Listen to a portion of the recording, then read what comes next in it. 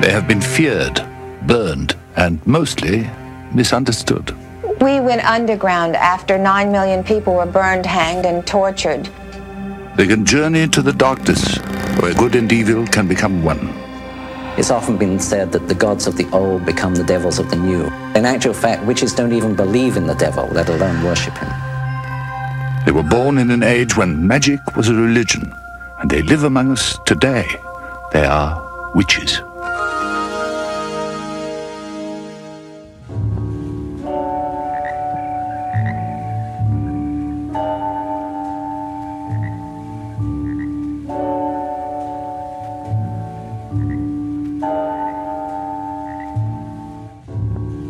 I remember being told about the Vestal Virgins as a child, the virgin priestesses of the Temple of Vesta.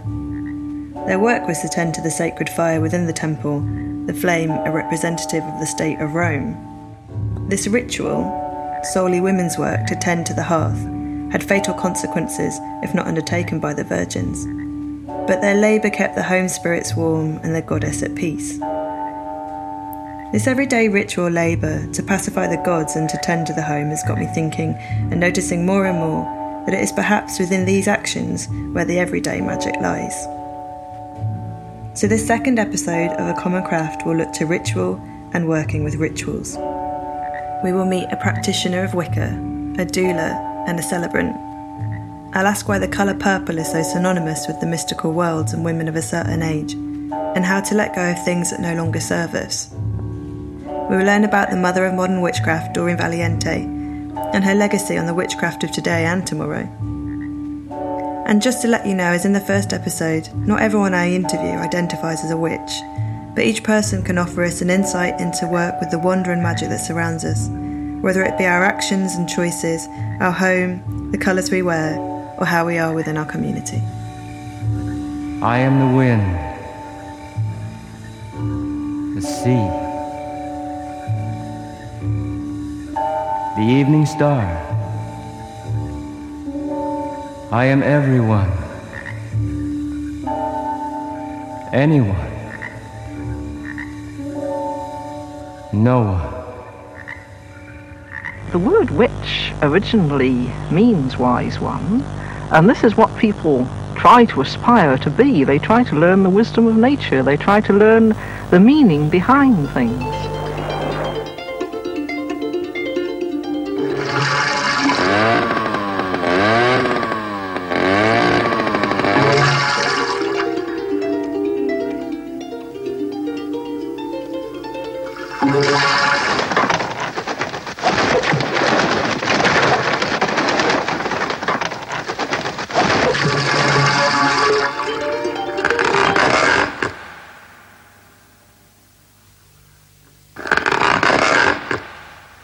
My name is Ashley Mortimer. I'm a director of the Centre for Pagan Studies. I'm a trustee of the Doreen Valiente Foundation, and I'm a practitioner of modern-day Wicca. Doreen Valiente is known as the mother of modern witchcraft. She had a profound influence on the founders of the modern movement, Gerald Gardner in particular, during the 1950s, about the time that the witchcraft laws were repealed. And her influence on the way that magic and witchcraft and Wicca, as it's now become known, is practiced. She wrote an awful lot of material and collated and collected and basically made sense of the written material that Gerald Gardner had accumulated by that stage. And the way in which she did so made the craft structured, and it gave it a framework, and it made it translatable and scalable so that it could then spread in the way that it has across the world, as it has done over the last few decades. The misconceptions surrounding witchcraft are legion, and modern-day witches are attempting to set the record straight. The most upsetting misconceptions are that witches are Satanists and that we worship Satan or the devil. And witches don't have any Satan or any devils or demons in their belief structure. People assume that witches are going to do something bad or wrong or hurt them. I have no desire to hurt anybody. That's not part of my life. Our motto is, as it harm none, do as ye will. Witches don't believe in harming any living thing. Witches look like everybody else looks. They're human beings. They're going to have your general yuppie look, your Gucci skirt, your fashion plate, your dungarees. Often, many witches who work in the bank will wear black most of the time, and no one really knows the difference because right now it's very fashionable.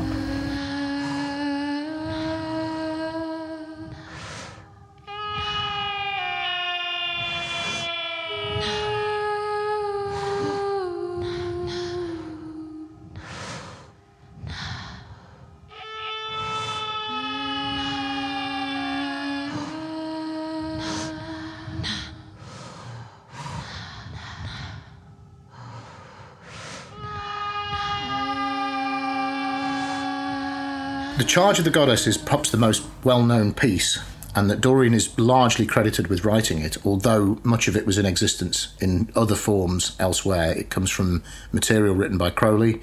There is other material from Charles Godfrey Leland's Aradia, the Gospel of the Witches, and it's probably the best, most public central litany or description of some of the theology behind modern-day witchcraft, which is a pagan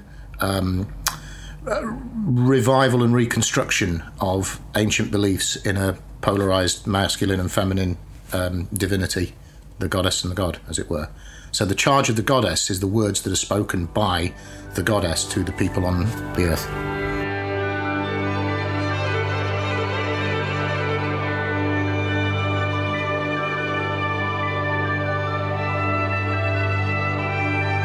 Hear ye the words of the star goddess, she in the dust of whose feet are the hosts of heaven, whose body encircleth the universe.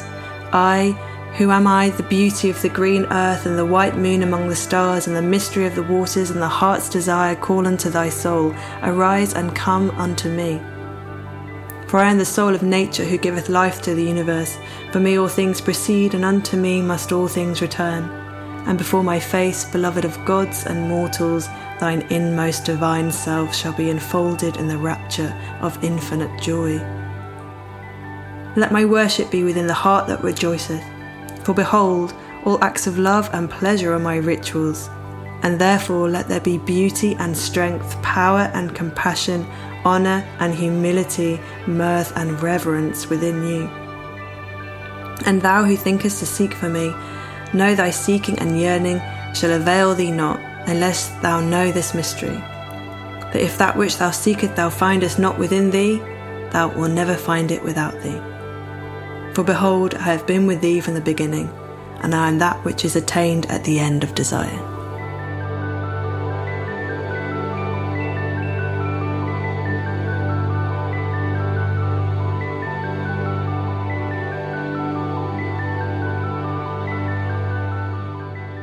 Hail, Aradia, goddess of the east, powers of air. We invoke you and call upon you. By the breath that is her spirit, send forth your light.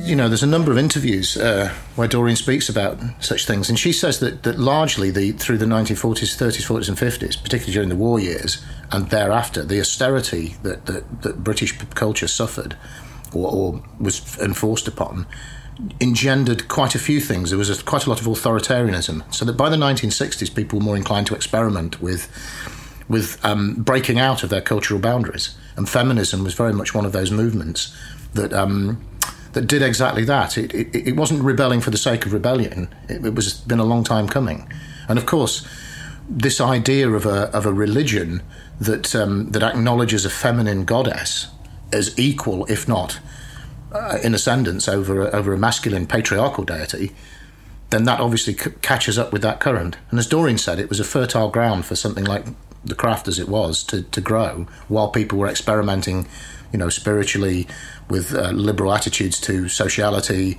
to recreation, sexuality, drugs, gender, and feminism, and so on. So the two they're not synonymous with each other, but they certainly complementary.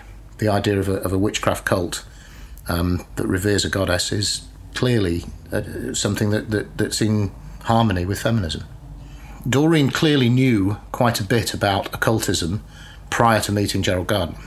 So let's just blow that myth now that Gerald taught Doreen everything and she was some sort of innocent person who'd come into it. Doreen had obviously studied, and some of her early notebooks reveal that she was studying the occult. And I think she was somewhat, and she said herself later that she was somewhat frustrated that discovering information about how to work magical occult rituals wasn't easy, and that libraries and that those who, she said that those who had the knowledge had it all stuffed in a chest and they were all firmly sat on top of it. And it was time to blow that out. So she came to meet Gerald because she read a magazine article in which he was promoting his museum, and clearly the undercurrent of that was that he was letting people know that he was running up the banner saying that witchcraft still exists, and that, you know, he was a clear place to go and find it. And she did what others did and wrote him a letter. And I think she wrote him a letter that was of enough significance that he wanted to meet her.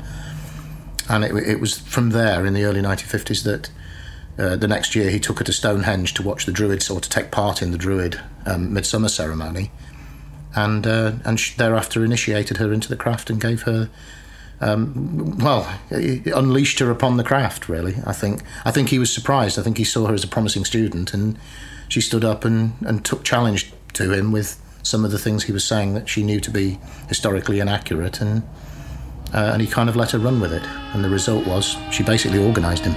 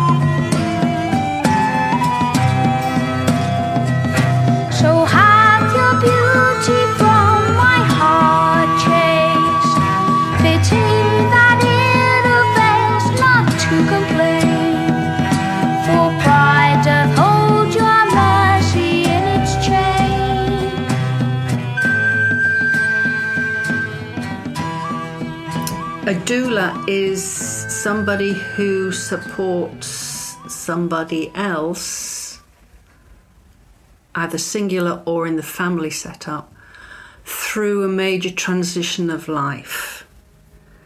And it can be birth and it can be death. My work is with birth and surrounding the transition of a woman into a mother. And we start off by working with the pregnant person and her family for in the antenatal period.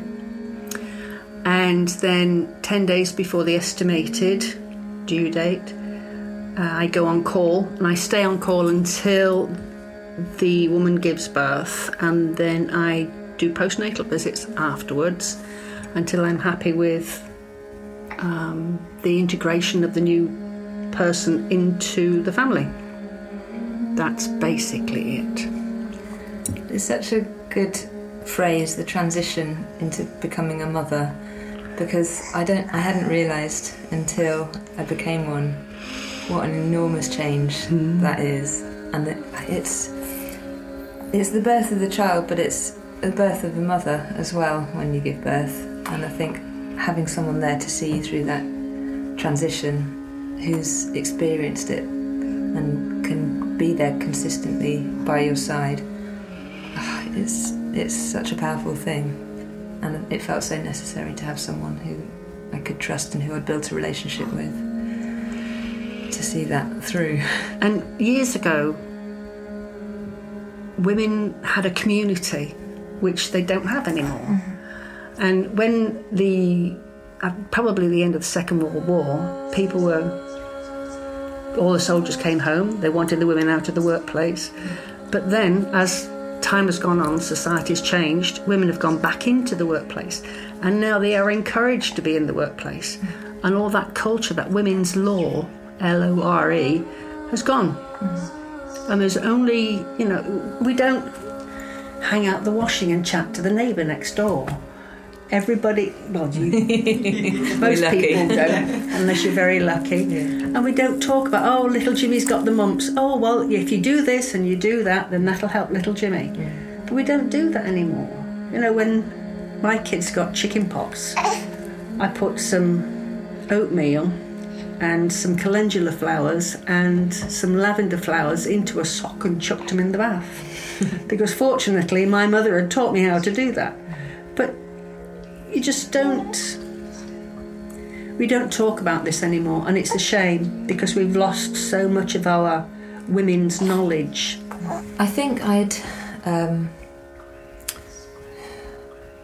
known of the idea of a doula for a long time, and I'm not quite sure where that had come into my mind. I think possibly reading about Ina May Gaskin's practice, although she's a midwife.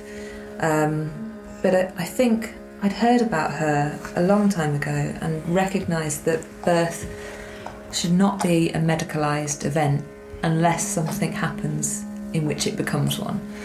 And so it felt like home birth was something that I wanted to go for, and the kind of, the ideal circumstances. And that kind of reading about home birth, it seemed like people advised, well, you should have a doula. So because you can't have the continuity of care from a midwife in the community, because they have to change shifts or they might not be enough on call, I thought having a doula would be someone who'd be there consistently all the way through. So I was attending Dee's antenatal yoga classes, and so we met that way, and I think found out that Dee was also a doula, and I started those.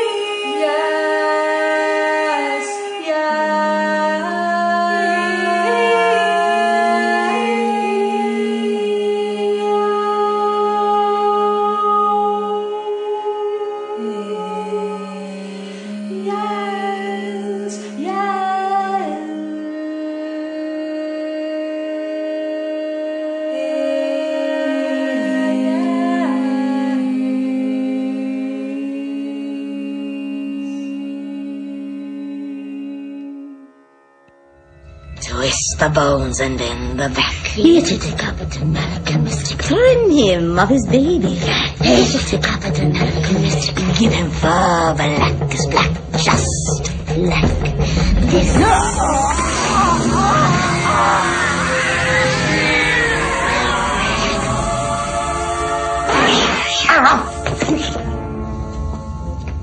I mean, if we're going to call contemporary witchcraft the advent of the Wicca, and neither Doreen nor Gerald called it Wicca, let's say that. Gerald described the people in it as the Wicca, meaning the wise people. If we're going to say that early 1950s, probably late 40s in Gerald's case, that period was where Wicca as we know it developed, because Gerald was certainly initiated into something in the New Forest in the late 1930s. So he'd been practicing or working or thinking about and writing about the subject for probably 8 or 10 years before he really got rolling with it. So is Doreen's legacy the longest? No, Gerald's is longer than that by probably 15 years or so. So, but Doreen's legacy is quite complete because Doreen's influence is so profound that you would struggle to go to even an open pagan celebration anywhere in the world without hearing words that Doreen had brought to the table, as it were. Mm-hmm. And for that reason, she probably deserves the title of sort of godmother of modern paganism as well as mother of modern witchcraft. This coven gathers together often and follows the procedures passed down through the ages. Here they prepare to consecrate the earth, for this is a time of joining, of becoming, and of singing. We all come from the goddess, and to her we shall return. There is so much energy and love that goes around, that comes out of the voices, and even those of us who can't carry a tune to save our life sound great. And you feel that love there, in yourself and in your friends. That's what singing does for me, anyway. Flowing to the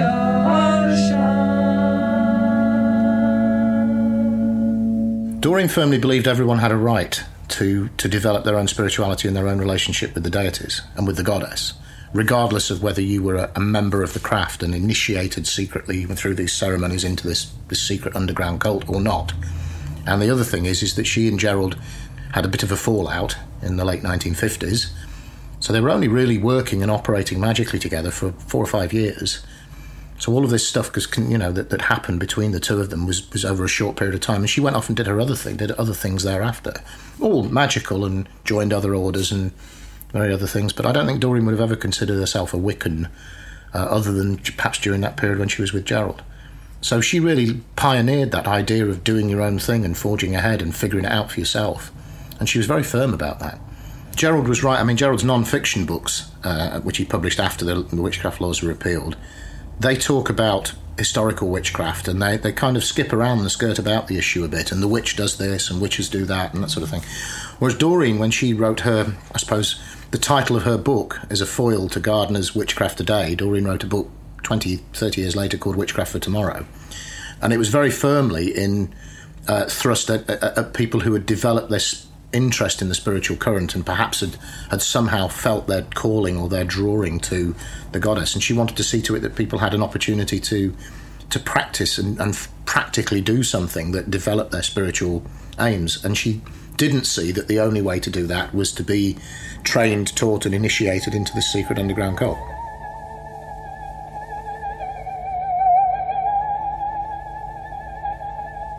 Deep, black, mineral, not crystalline, but brittle. An igneous, felsic oracle, formed from eruptions and cooled by the ancient air, within which tools were formed from dark moons. The sharpest known to man cut one way a grey haze, the other a black mirror, a passive void, a gazing invitation, a voyage, a truth, an alternate perspective, even a conversation with angels. Fortune's bounty in a rock.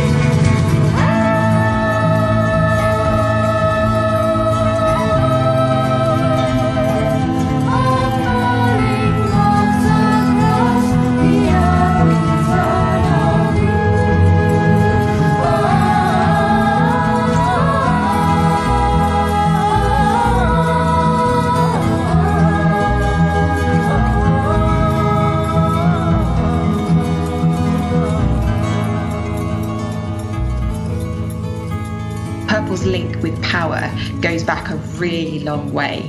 So the kind of preeminent dye of the ancient world was a sort of very dark purplish red, and it was made on the coast of the Mediterranean from the glands of two different kinds of mollusks that are native to the Mediterranean.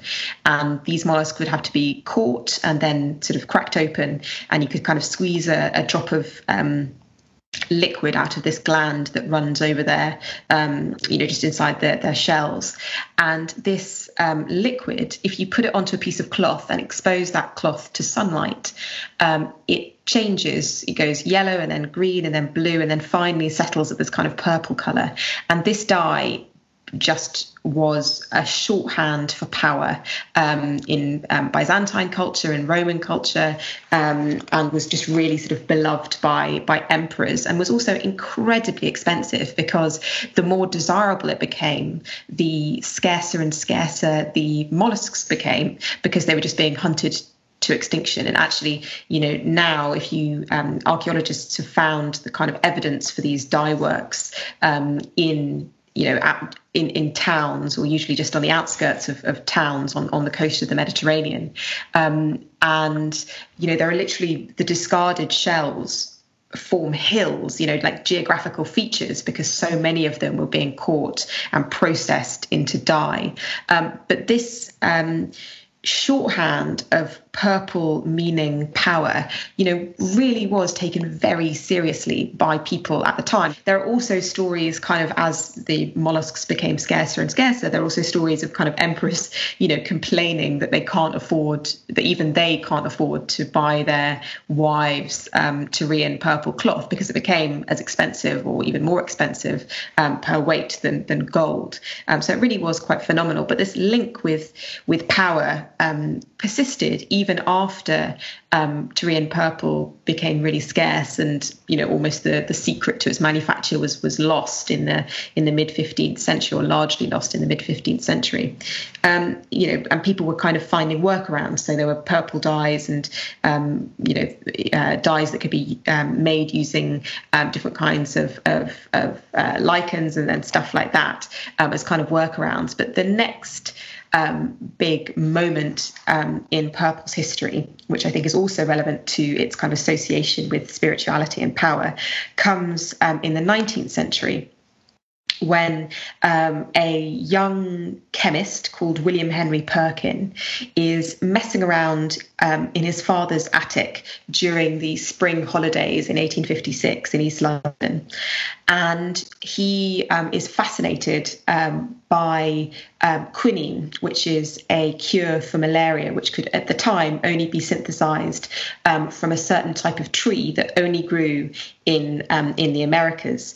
And quinine and its properties as being an anti-malarial was really incredibly important at the time, because malaria cost the British Empire a great deal of money. They had to ship it out from the Americas, and it had to be sort of processed. But also, there were so many people going to countries that where they could catch malaria, that it was taking a lot of sort of soldiers and traders. It was kind of taking them out of commission. And so, there was a real premium on this cure. And so it was believed and it was hoped that if someone could find a way of synthesizing quinine without this bark from this tree, that would be kind of a hugely profitable enterprise. And so what he decided is that he felt that the raw material for quinine might lie in coal tar, which was kind of a relatively abundant byproduct of gas lighting at the time.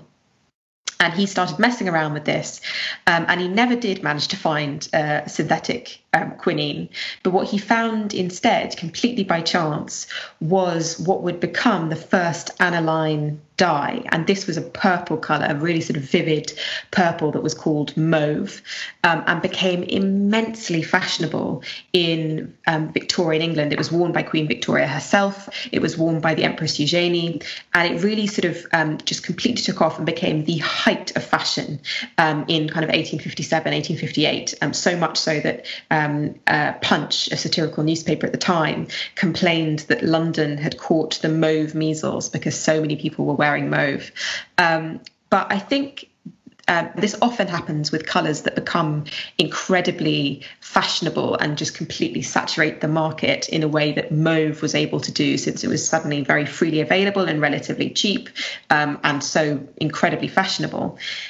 It's kind of a bit of a problem for colours because they become so associated with a particular time that they then kind of go through this fashion cycle where they kind of go completely out of fashion. And that's what happened to purples and mauve. They became kind of associated with a certain age group of women, and therefore purple really became very, a few years later, purple kind of tipped over and became very unfashionable. And I think this is when, this is the time when it really begins to have these associations in some way, in a kind of negative sense almost, with spirituality, and that kind of homespun spiritual aesthetic, because you have this certain group of women who are still very, certain age group of women who are still very loyal to mauve, the colour that was so fashionable in the 1850s. And then you've got kind of the spiritualist movement coming along, and you have people like Conan Doyle, who becomes very interested in spiritualism. You've got this whole kind of section of society that really buy into this way of thinking, and again, it becomes very fashionable. And I think there's just sort of a natural resonance between these two colours, power, spirituality, and also this kind of very rapidly fading fashionability of this particular kind of shade of purple that's kind of a little bit of a sort of slightly pale Quality Street purple shade, but really quite vivid. Some modern-day witches argue that ritual needs to adapt to the times, to take on a more contemporary guise. But as in anything, tradition is hard to cast aside, and to some people, the rewards are worth the risks of ridicule. It's something that brings out the best in me. It's really hard to describe how I feel in Circle and how I feel afterwards. It's kind of like runner's high. Really. Feel it flowing around through the hand. Purples were also associated with homosexuality as well. The love that dare not speak its name. There was this kind of idea of wearing lavender gloves and sort of certain, because purples had become associated in some way with women, both because it had become hugely fashionable, but also because, or as part of this, shades of pale purple were one of the few colours that women could wear when they were coming out of mourning, when they were coming out of deep mourning into kind of lesser degrees of mourning. They began to be able to wear a few more colours, and one of the colours they could wear was sort of pale shades of pale purple. And so, and this was a time when the cult of mourning, was at its height. And so women were very often conspicuously wearing purple, and in this way it became associated with femininity, and you get this group of men who are sort of fighting against societal restrictions, who kind of adopt that colour as part of their kind of signalling of identity and kind of fighting against the status quo. So yeah, it does sort of really interesting tie into gender norms, particularly in that era. We lay my love and I beneath a weeping willow, but now alone I lie and weep beside the tree, singing "Oh, Wayley, by the tree that weeps with me," singing "Oh, Wayley, till my lover returns to me." We lay my love and I beneath a weeping willow, but now alone I lie. Oh, willow, I die. Oh, willow, I die.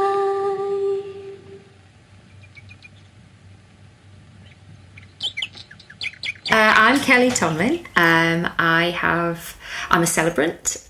which is someone who creates bespoke ceremonies, usually for kind of big rites of passage, weddings, funerals, that kind of thing. But I also work within the community, creating kind of seasonal celebrations, and that's been a big part of my life for a long time now. I'm also a writer some of the time, and I'm a mom, and yeah. How did you come to this line of work? Well, I've been I started dabbling in ceremonies and ritual and all that kind of stuff when I was a teenager. So I came to paganism through Wicca, which I think a lot of people do. That's the avenue they take when they first discover what it is and that it exists. So I came to it from a very kind of book-based beginning. I read a lot about it. I would chat with a few people that were also interested, and then I went to university. I became involved in kind of the London pagan scene, which is quite big. There's the Pagan Federation, things like that, and they hold quite a lot of big public rituals for the different festivals on the Wheel of the Year. So that was my first introduction to larger scale ritual, larger scale ceremony, more than just me in my room trying out things I'd read in a book. And I became involved with a group that very much liked to put on events and rituals out in the open, rather than in halls and things. And for a good couple of years, I kind of worked with them, and all the rituals would be kind of co-created. So we'd all get involved and we'd all take parts. And so that was kind of my almost training ground, I suppose. And then I moved away from London and left a lot of that behind for a while, and was just concentrating on starting a new life. And then I decided to get married, and me and my husband wanted a ceremony that reflected who we were and the different beliefs and things that were important to us and that really resonated. And a church ceremony wouldn't have done that, and neither did the kind of legal ceremony that comes from a registrar. And so we started looking into celebrants, and we had a wonderful day. We found a lovely woman, we had a lovely day, and sort of coming out of that, I had this niggling sense of putting the two together, what I'd done in the past and what was happening in the present. I was like, I could do that, maybe I could do that. And so I did a training course with Glennie Kindred and Annie Keeley in Derbyshire, and since then I've been sort of putting it out there that this is something I love to do. And what was lovely is their training was all about finding out who you were as a celebrant, not teaching me a particular method. So I was able to sort of generate my own craft, as it were. And that's kind of what I offer now. So, could you demystify what a ritual is or can be, or the potential of it? Absolutely. I hope. So ritual is, I think for a lot of people, it's intrinsically tied to the idea of religion, which is understandable because all religions have their rituals. And a ritual is essentially just a repeated action or repeated words that are given, spoken, done with a specific intention in mind. And that's it at its very base level. And religions obviously use these to help people to connect to what it is they're all about. But rituals do have a life kind of outside of that we don't tend to think about. Things like blowing out birthday candles on a cake. Things like lighting a candle because you're thinking about somebody or because someone's passed away. These tiny little actions that when we do them feel very normal and mundane and unimportant in a way are rituals in themselves, because we are doing this very simple action with a very specific intention in mind. And a lot of them are repeated annually or every time a certain something happens. So I would say that a ritual is a repeated action or repeated words that are given, that are performed with intention, with a very specific intention. And it can be as complex and as dramatic and as elaborate, or as simple and as short as you want to make it and as resonates for you.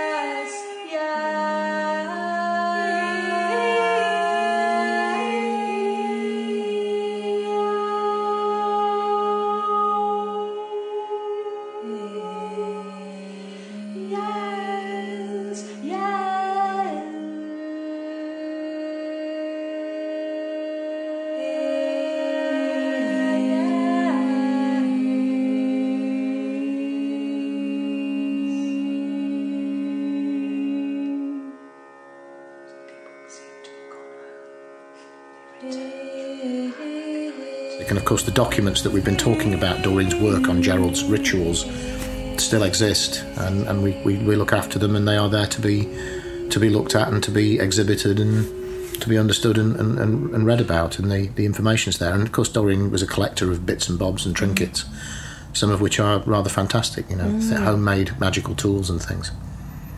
I think there's a resourcefulness to people who work with magic, which is also very endearing and heartwarming, especially for people who don't know or are intrigued and think that they must go out and buy certain objects. My very favourite, I think it actually is my favourite of the artefacts that I would exhibit, is an old piece of floorboard that Doreen had a Woolworths pyrography set and had created her pentagram and inset it with some beads and inscribed her magical markings on it. And it's quite plainly an old floorboard.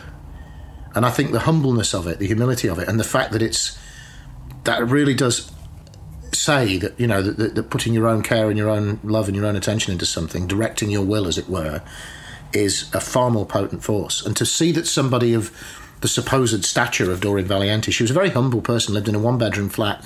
Doreen, that humility, I suppose, it's a real lesson. It's a salutary lesson, and people can relate to that. I think that's one of the things that makes Doreen so endearingly popular in pagan culture, because she can be seen as somebody like us. She's one of us. She's not a celebrity. She's not Beyonce. She's, as she said herself, I'm not nothing. I'm just a housewife from Brighton.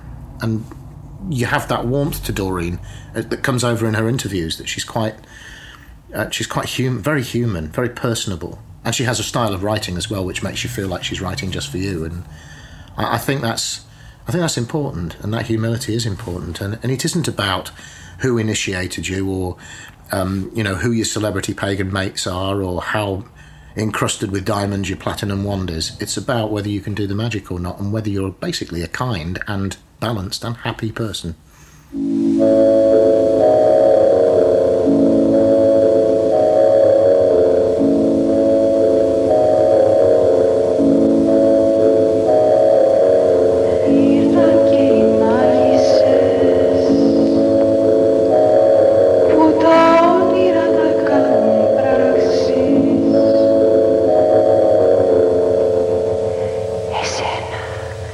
Εσένα θα σου στείλουν τα πολυπόθητα άλογα, κατάλευ και σε κρίξεις, τους χάρτες θα τους κρύψεις και να θυμάσαι πως μια γυναίκα θα σ' αγαπήσει όποιος και να είσαι.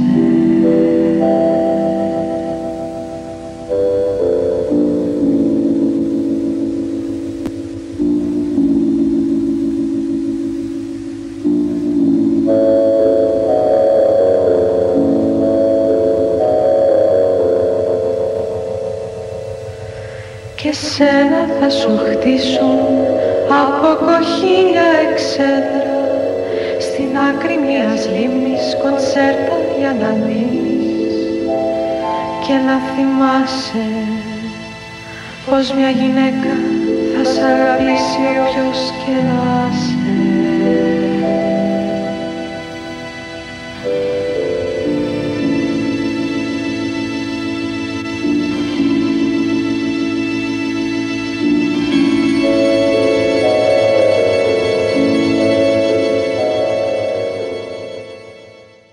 She and Willow are both witches. They do spells and stuff, which is so much cooler than slaying. Why might ritual or marking events in one's life be important or helpful?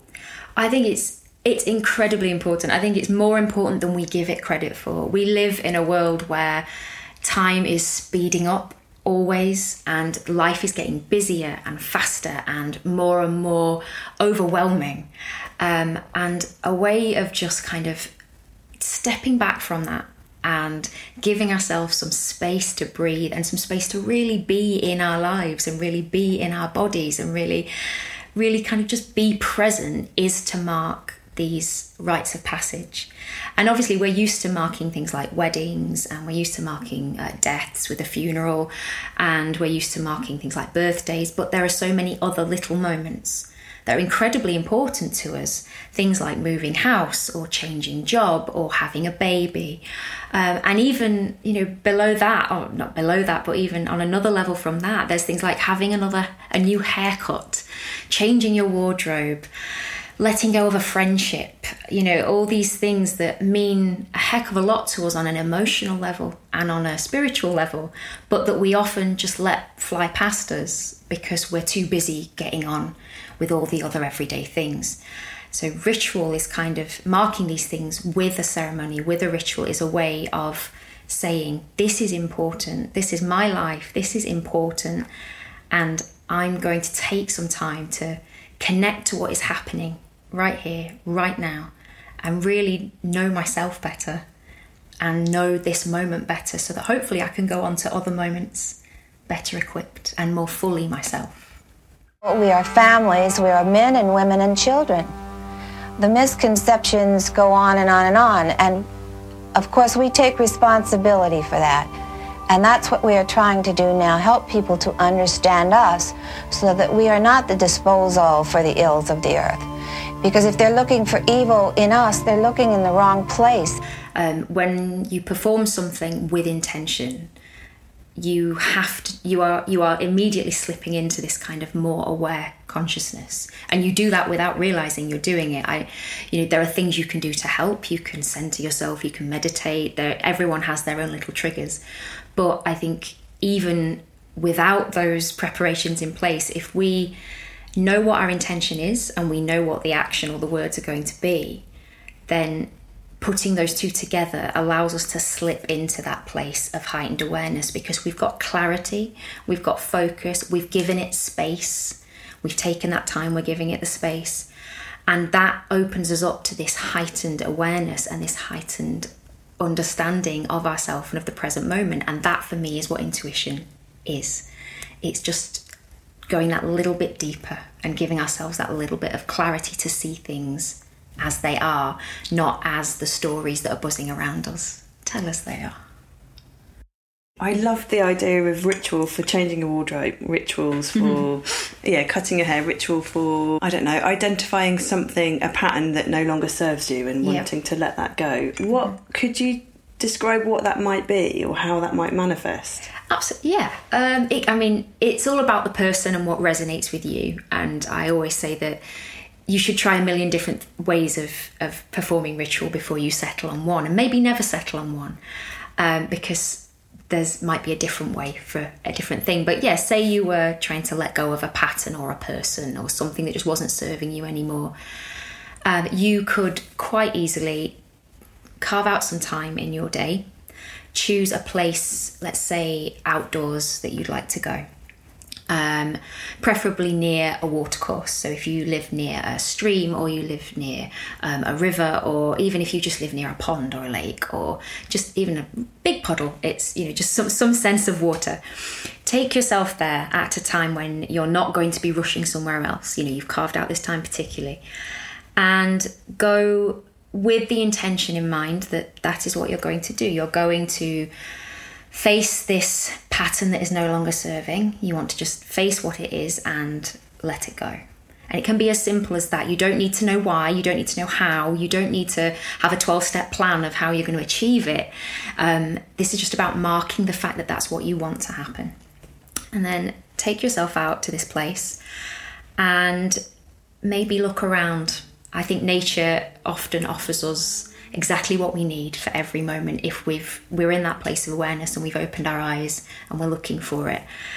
So I'll often go out and I'll ask for the thing that I'm looking for. I need something to represent this particular person or this particular pattern, or I need something to help me let go.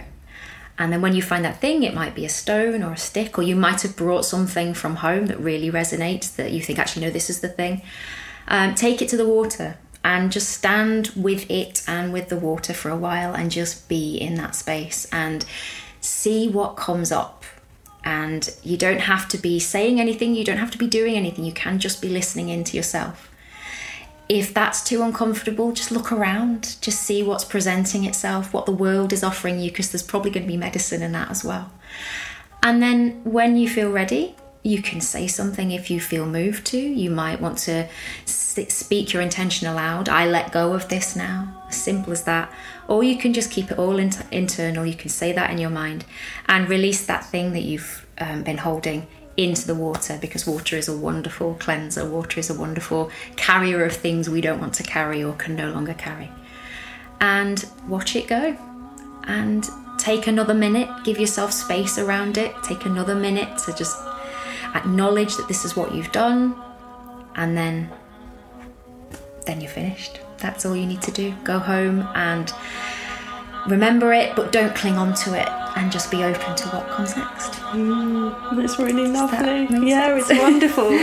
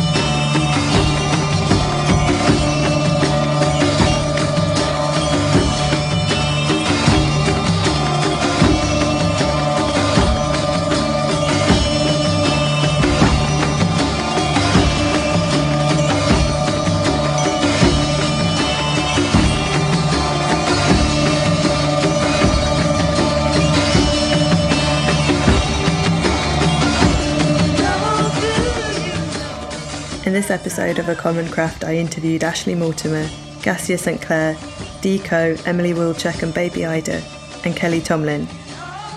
The Scrying Mirror character was read by Isabel Jones. The song incantations were composed by myself, Freya Barlow and Isabel Jones, and Hawthorne kindly gave their track In Mighty Revelation from their album Red Goddess. Additional music was by Comus, Lena Platonos, Helen Banks, Third Ear Band, Eden Arbez, and Daniel Kobielka. This is episode 2 of 4 podcasts, commissioned for Waking the Witch, an exhibition looking at the importance of craft, ritual and the land on the ever-shifting archetype of the witch.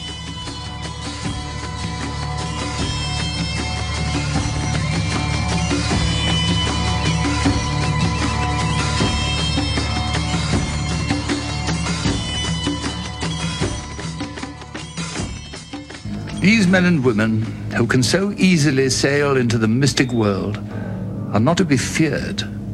They are to be understood, for they may have knowledge that can benefit us all, helping us to comprehend the boundaries of our real world a little more fully. The ancient ways live on. Your gods still exist as long as you believe.